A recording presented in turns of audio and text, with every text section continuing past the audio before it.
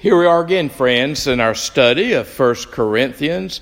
We are here with our Bibles open before us, either through hard copy or using our mobile device. We will begin our study today at 1 Corinthians chapter 7, and I'll begin at verse 25. And my aim today is to finish up the chapter, make it all the way through verse 40. We're still in a chapter, we're still in a section of 1 Corinthians where Paul is addressing issues concerning marriages, concerning human sexuality, divorce, celibacy. You'll notice in our section today, he will be talking to the unmarried, perhaps the virgins. He's talking to the widowed. So it's a mixture of conversation evolving around our status in life, particularly in regards to our marital status in life. So this text particularly will show us the importance of context. I know that people just know what they know. We all fall into that category. And sometimes because we just know what we know, we are quick to interpret things, create opinions from the basis of our storehouse of knowledge. But sometimes we don't know some things that we perhaps need to know before we create those opinions or make those interpretations. Context is very important. It's going to be very important to this section that we're looking at today. Let me give you my classic example that highlights the importance of knowing the context of a biblical text. I like to say to people, I hope that you realize that the Bible twice in the book of Psalms says, "There is no God." And you may think that's a very startling statement to come from the Bible, there is no God, but that statement occurs twice in the book of Psalms. But again, the context is very important for a text, because if you were to look at that text in those two Psalms that says there is no God, you would notice the context for that text is this: a fool says in his heart, there is no God. It's always important to know the context, to know the surrounding verses, to know the discussion that's taking place. And it's also important to know the context of even the historical situation for the people who first received the text. And that historical situation is really important for our text this morning. And I'll make that just a little bit clearer as we look at it. So let me begin reading at verse 25 of chapter 7, 1 Corinthians. Paul wrote, saying, "Now concerning the betrothed," or you could just translate that, "now concerning the virgins." The word virgin, almost all the time, except for one occurrence in the New Testament, refers to female virgins. So we're probably talking specifically about female virgins. The ESV translation that's in front of me, you just uses the word betrothed or the engaged, but it could really be broader than that. The word virgin in the New Testament, parthenoi in the Greek, almost always applies to a female, and it means a young female of marriageable age that could bear children. So we're really talking about that category right now. Now concerning the virgins, I have no command from the Lord, but Paul says, I give my judgment. I give my opinion as one who by the Lord's mercy is trustworthy. So he doesn't have a word from Jesus, something that would come from the oral traditions of what Jesus said, those traditions that eventually got written down into what we know the Gospels to be. So evidently, Paul doesn't know anything directly from Jesus impinging upon this issue as to whether female virgins of marriageable age should marry or not. That's the context here. He doesn't have a direct word from Jesus, but he's going to offer his opinion. You know, we're in a culture today where opinions are all over the place. We're more swamped with opinions today than we ever have been in human history because of the advent of social media, because of the advent of a 24/7 news cycle and news programming. We need to be very careful and remember that all opinions are not created equal. And just because one particular opinion happens to get to a microphone or happens to get on the internet or happens to even garner a great audience, that doesn't mean it's an opinion worth listening to. Sometimes people's opinions, though sincere, may be sincerely wrong. They may just be the sharing of ignorance, which is why here in verse 25, Paul says, I'm going to give you my opinion as one by the Lord's mercy, as one who by the Lord's mercy is trustworthy. I think what he's saying there is, by God's mercy, he has been chosen as an apostle. And because of God's mercy in choosing him as an apostle, as a spokesperson for God, his judgment or his opinion is trustworthy. It's not equal to all other opinions you may hear about this situation.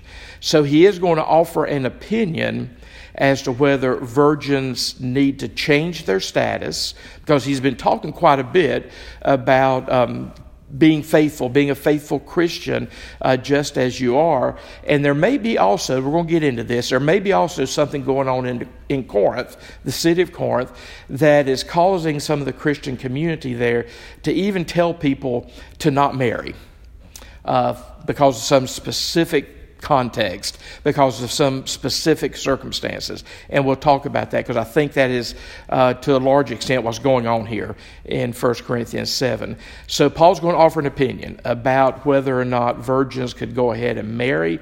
Evidently there are people there in Corinth saying no to that for different reasons. But Paul's going to offer an opinion. In verse 26, you begin to hear his opinion. I think that in view of the present distress, it is good for a person to remain as he is. Now, you should ask, what is the present distress?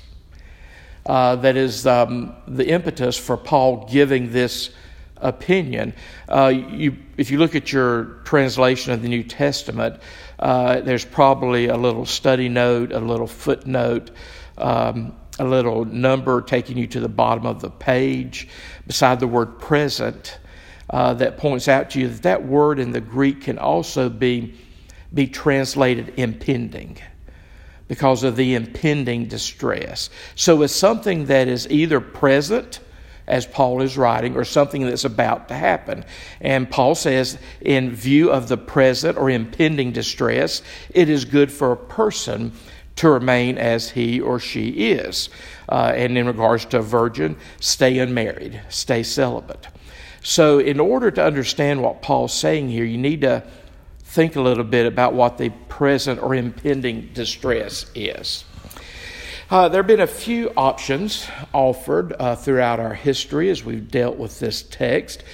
Some people think, and this is usually the go-to interpretation, that he's talking about the return of Christ, the tribulation, the suffering that precedes the return of Christ. Because in some places in the New Testament, in Paul's writings, it looks as if he believes the return of Christ to be very, very imminent. It's about to happen. It may happen this week. And that causes him to say certain things and to say certain things in certain ways. He is going to talk about that perhaps a little bit later in this text, but that may not necessarily be what he's talking about here when he says, in view of the present distress or impending distress, it is good for a person to remain as he is. Another option would be the persecution of Christians that he sees beginning and that he's smart enough to know that will probably increase. And of course, that is exactly what happens in the middle part of the first century. And within about 15 years of Paul writing this letter, even Paul, would die a martyr's death because of his faith in Christ, as would Peter and many others in the early Christian community, particularly around the city of Rome. So the present or impending distress may be the increase of persecution. There's another option, and I really like this option. It may be the historian in me. We know from various other documents that in the year 51 AD, which is about exactly the time Paul is writing this letter back to the church at Corinth, that there was a great famine.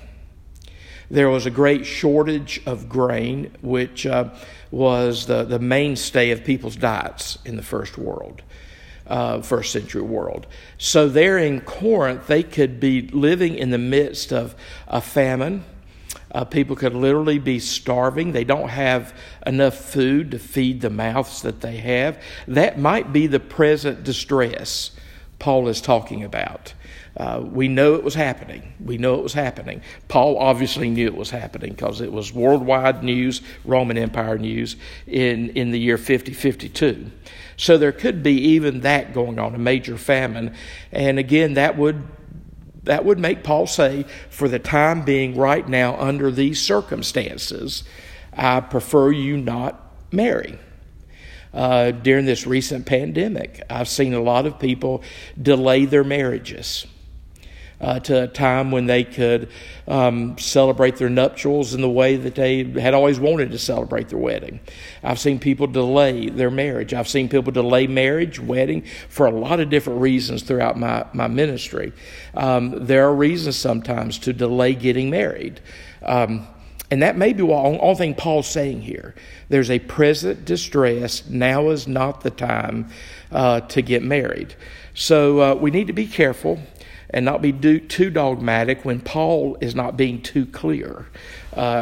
He's not defining the present distress because obviously the church at Corinth knew exactly what he was talking about. We don't. So it could be several things, but he's saying in light of what's going on right now, it is not a convenient time to get married. And he's going to say some more about this as he goes on. So look at verse 27 as we continue on this theme. Paul says, are you bound to a wife? Do not seek to be free. Are you free from a wife? Do not seek a wife. But if you do marry, he's giving you permission, you have not sinned. And if a betrothed woman, a virgin, marries, she has not sinned. Yet those who marry will have worldly troubles. And I would spare you that. So again, he's saying his preference is you don't marry right now, but he's saying if you do marry, you're not doing something sinful. He would prefer you not marry now because you may be taking on additional troubles in your life. One thing that you need to understand about the Christian faith, and particularly as we're making our way through a pandemic, because I run across people talking like this frequently, faith and fear are opposites and contradictory. But faith and being practical and being prudent is not. Hopefully, as we've read the Bible, we've read the book of Proverbs. The book of Proverbs encourages us to be wise, prudent, smart, practical, to plan for the future. So just because you do those sort of things, that doesn't mean you're living by fear. Because I have life insurance doesn't mean I'm living by fear, and I'm not living by faith. Because I wear a seatbelt, that doesn't mean I'm living by fear. Because I try to not drive above the speed limit, that doesn't mean I'm living by fear. It's not Christian to drive recklessly and then say you're not living by fear, you're living by faith, and you're praying to God to protect you as you drive recklessly. Being prudent and being practical is not opposed to the Christian faith and to walking by faith. Wearing a mask in a pandemic, washing our hands frequently, avoiding large gatherings where people are not wearing masks or not socially distancing. That's not living by fear. That's just simply being prudent. Paul here is saying this may not be the time to marry. You won't sin if you do. It's not a bad thing, but it's not a good time. It's not a prudent time. It's not a practical time. For whatever the reason is concerning the present distress, he's just talking about this situation, this moment. He's not saying something that is for all people, for all times. This chapter in 1 Corinthians is what has led some people in Christian history to say that Paul was opposed to marriage. He's not. He's made it clear here that marriage is to be the norm. But not everybody's called to marry, and not all times are equally good, appropriate, practical times to get married. Some people think if they marry, that solves all their problems. That's not true. As Paul was saying here, if you marry, you may take on some additional worldly troubles. You take on some additional concerns. Some people think if they, and I've heard this, that maybe their marriage will be better, things will improve if they have a child. Well, that's certainly not true. We Christians need to be prudent, need to be practical, need to have the mind of Christ, need to think as wise people, need to be, to quote Jesus, as innocent as doves, but as cunning as a serpent. He has sent us out in the world to live this way. So Paul's giving some advice here. And he's saying to these people at this time, because of the present distress, it's not a good time to marry. So for me, what he's saying here is not so much some teaching about marriage that needs to be absolutized and universal. He's teaching us something about being practical and wise, and knowing the age in which we're in, knowing the situation, and acting accordingly. The people of Jesus, because we have the mind of Christ offered to us, we should be very wise. We should be bold and wise. So he's saying to them, don't marry, because it may just at this point bring you additional troubles. Sometimes when I do pre-marriage counseling, and I look at the particular situation, this is the advice I give to people. Because of their status in life, because of their situation. Sometimes one of them may be an alcoholic, one of them may be involved in drug abuse. The list goes on. And I say to them, this is not the time to marry. Because if you marry at this point, you're going to be adding additional troubles to your life, to quote St. Paul here. So he's teaching us something about prudence here. And this is going to have a bearing on everything he says here. Look at verse 29. This is what I mean, brothers and sisters. The appointed time has grown very short. Now again, it could be the appointed time before the return of Christ, which means an age of great tribulation and suffering. Or it could be the appointed time before greater persecution breaks out. Or it could be the appointed time before the end of a famine. So Paul has his reasons here why he's saying the appointed time has grown very short. Don't be too dogmatic in making sure you know exactly what Paul's talking about here as far as the circumstances of the Corinthian church. They obviously knew what the circumstances were. We have to work with history to figure out what the circumstances are. So continuing in verse 29, from now on, let those who have wives live as though they had none, and those who mourn as they who were not mourning, as those who rejoice as they were not rejoicing, and those who buy as they had no good, as they who had no goods, and those who deal with the world as though they had no dealings with it. For the present form of this world is passing away. Paul is just saying we need to be focused. We need to be focused on the matter at hand. We need to be focused on the particular calling that God in Christ is laying on our lives right now, in these moments, in this season. Sometimes we need to delay gratification. Sometimes we need to put off to a little further into the future, dealing with some things in our life. Whatever's going on here, he's saying that this is not the time to make the drastic changes. This is not the time to deal with some of what the world is throwing at you. Just sometimes the best you can do in a storm is just lower your head and pray and let the storm pass. When you're in the midst of a storm, that's usually not a good time to make decisions. And by the way, I would add it's usually not a good time to theologize. We don't do our best Christian thinking when we're in the midst of a storm. Sometimes we just have to get through what we have to get through and take one day at a time and be careful about thinking or doing something that is more tied to this age, and particularly the age in which we're living through, than what Christ would have us do.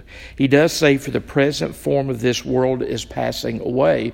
And again, he may be talking about something very specific that they're encountering or about to encounter in Corinth, or even if he's just talking about this age, the age between the first advent of Christ and the second advent of Christ.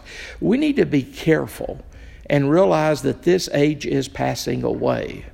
I've seen people, particularly in recent months, get so agitated, energized over current events and current affairs and the election and who should win and who shouldn't win. And I'm not saying those are not important issues, but I'm saying that we are citizens of another world.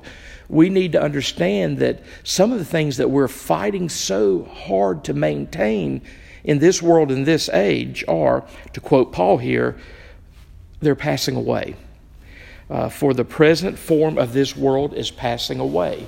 All the systems of this world, the kingdoms of this world, the governments of this world will pass away. Everything in this world is transitory. So we don't want to make these transitory, temporary things cause us as followers of Christ to do things that do not display the mind of Christ. We are focused on something else. Paul here is strongly encouraging the church at Corinth to not be distracted, to focus and keep the main thing the main thing. Okay, let's continue on. Verse 32. I want you to be free from anxieties. The unmarried man is anxious about the things of the Lord, how to please the Lord. But the married man is anxious about worldly things, how to please his wife. And his interests are divided. And the unmarried or the betrothed woman, the virgin, is anxious about the things of the Lord, how to be holy in body and spirit. But the married woman is anxious about worldly things, how to please her husband. I say this for your own benefit, not to lay any restraint upon you or guilt upon you, but to promote good order and to secure your undivided devotion to the Lord. Now again, you have to understand the context here. If you look at this and absolutize this, make it a universal truth, then, not only would clergy never marry because they are focusing on the things of the Lord, but Christians would never marry because they're focusing on the things of the Lord. And of course, there have been points in Christian history where we've told our clergy, do not marry because it will give you divided loyalties. You'll have to pay attention to family and those sort of things. But of course, in the Protestant Reformation, we felt strongly led to say that our clergy, our church leaders could marry. So obviously, while we know what Paul's saying here, that the more we complicate our lives, the more we will have divided loyalties. That's a reality. All of us need to probably declutter our lives some to keep us from being so distracted by all of the stuff and events that we have in our life. We understand exactly what Paul's saying here. But again, context is important. Paul has already said several times, marriage is good. Marriage is normative. But, you may not be called to marry. When you marry, you do have to be careful about divided loyalties. I always, in premarital counseling, tell couples that when you marry, your relationship to God is still primary. Then your relationship to each other, husband and wife, are secondary. Then your relationship to children is tertiary, it comes in third, and then go on from that. But we have to keep, married or single, our focus on Christ as primary. If we want to be a good husband and wife, we have to focus our relationship to Christ. If we want to be good parents, we have to focus on our relationship to Christ and focus on our marriage. The best thing we can give to our children is not a child-centered marriage where the children's life and the children's schedule determines everything. The best thing we can give to our children is help them come up in a home with a strong marriage so that they can see how it's done, so that they can carry those skills with them as they go into adulthood and seek to create relationships. And in order to have that strong marriage from mom and dad, they have to keep their focus on being faithful followers of Jesus Christ. So what Paul is saying here is exactly true. We have to be careful about our divided loyalties. I remember when I was teaching at a university, some of the students would get so involved in some activities. I won't name any of them, but some good activities. Some students would get involved in great activities. They would get so involved in those great activities, their academic work would suffer. And I'd have to have a conversation with them that all of the good things that you're doing in your life right now, I commend you for, but you are here at this university to get an education. That should be your focus. It is easy to fill our lives with so many good things that we create divided hearts. We don't have undivided hearts. And that's important. Our focus, our primary love, our first love needs to be God through Jesus Christ. And everything else flows from that. Now, if you can't marry and do that, if you can't have children and do that, then you need to follow Paul's advice here. Don't marry. Don't create a family. Because what is of preeminence here to Paul, and should be to all of us, is, as he says in verse 35, undivided devotion to the Lord. Let's go on. Verse 36. If anyone thinks that he is not behaving properly toward his betrothed or toward the virgins, if his passions are strong and it has to be, let him do as he wishes, let them marry, it is no sin. Again, context is important. This is one of the hardest verses in the New Testament Greek to translate into English. You can look at different translations and see how it's done. You have to remember the context here. Paul, at this point, could be speaking not to people who are considering marriage, but to fathers of virgins. Because in the ancient world, most marriages were arranged. That's not our experience. That's not on our radar, and we don't think about that. But throughout most of human history, marriages have been arranged because they need to be entered into wisely and soberly, with great solemnity, not just in the heat of the moment. So throughout most of human history, marriages have been arranged. So he may be talking to fathers here who were trying to decide whether or not to arrange the marriage of their daughters. If anyone thinks that he is not behaving properly toward his betrothed, toward the virgins, toward his virgin daughters, if his passions are strong, and it has to be, let him do as he wishes. Let them marry. So he could be talking about let the man and the woman marry, the boy and the girl. Usually in the first century, in the Jewish first century, is a little different in the Greco-Roman world. In the Jewish world, men would marry by the time they were about 20. In the Greco-Roman world, the age was later.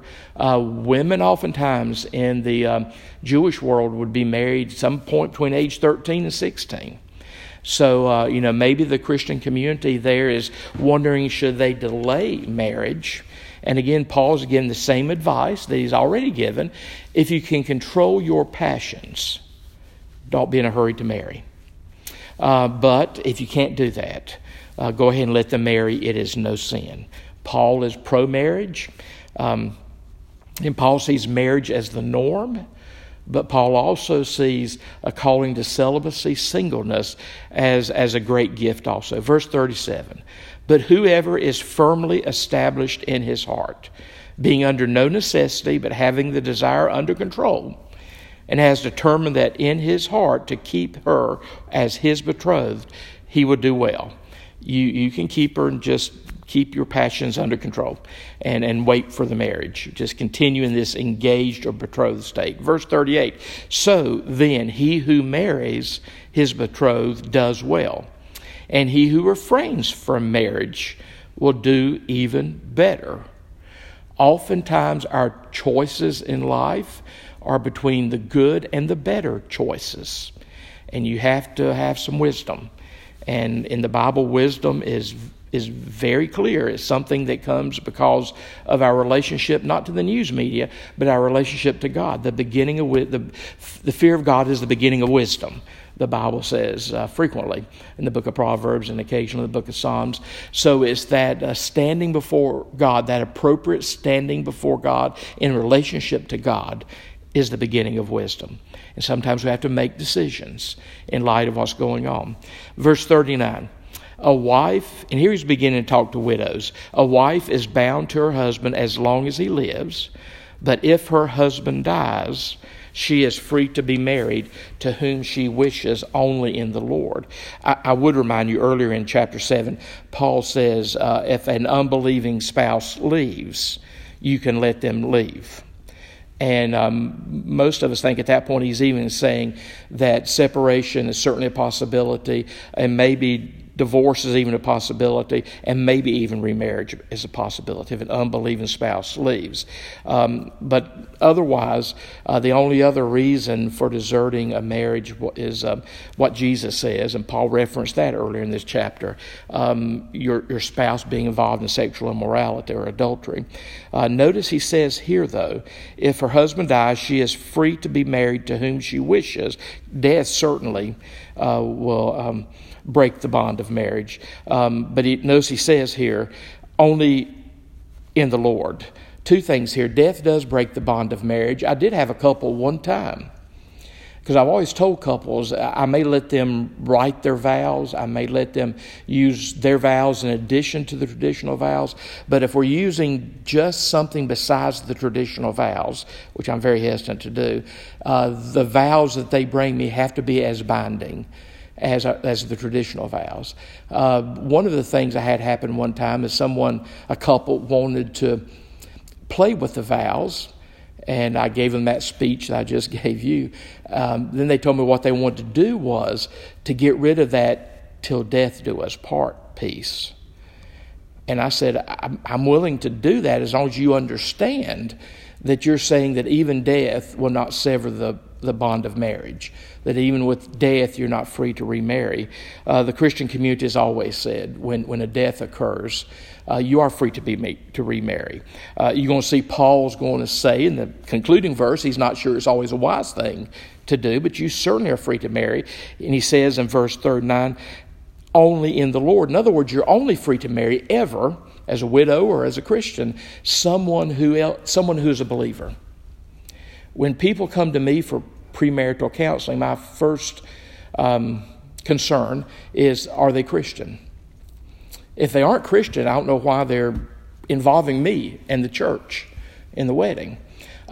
Sometimes then I feel a stronger sense that one is a professing Christian than the other. So then my focus becomes trying to understand if both are Christian.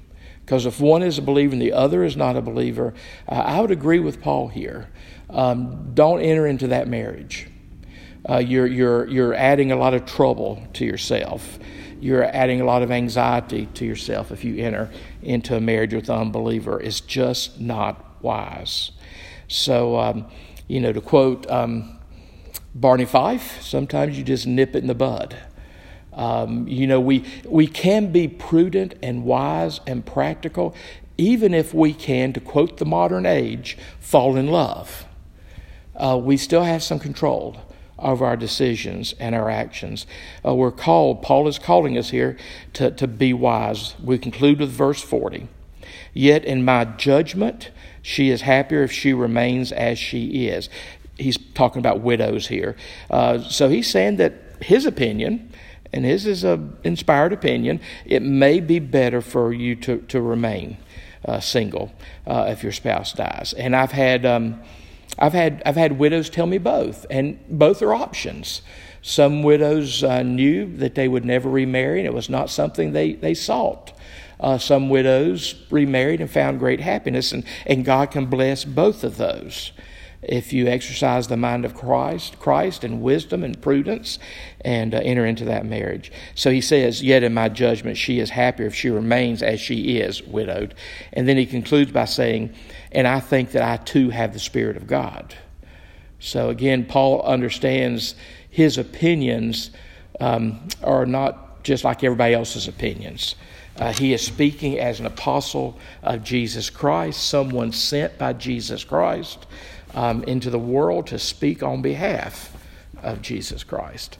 So he's telling you, and I don't think it's arrogance. He's doing it in humility, but he's telling you because he knows his calling. He knows his God-given place in the earth. He's telling you he thinks you should listen to him because he thinks he's being obedient to the Spirit. Thank you for letting me go a little long this day. This brings us to the end of chapter 7. So we'll start back up at chapter 8. We're getting ready to head into the Christmas week. So I probably won't do a podcast next week because even though it's a COVID Christmas, I'm assuming most of you will be busy and focused on Christmas. And you probably don't want to dig into 1 Corinthians chapter 8 next week, and as you're celebrating Christmas, be listening to Paul tell us what kind of meat we should eat and what kind of meat we shouldn't eat. So when we start back, probably the week after Christmas or after the New Year, after the holidays, after the 12 days of Christmas, we'll start back and we will start with chapter 8, verse 1. So this may give you a chance to go back and listen to some previous podcast and sort of continue to process 1 Corinthians chapters 1 through 7, and then we will begin back again at 8:1 when we resume. God bless all of you. Thank you for sharing this time.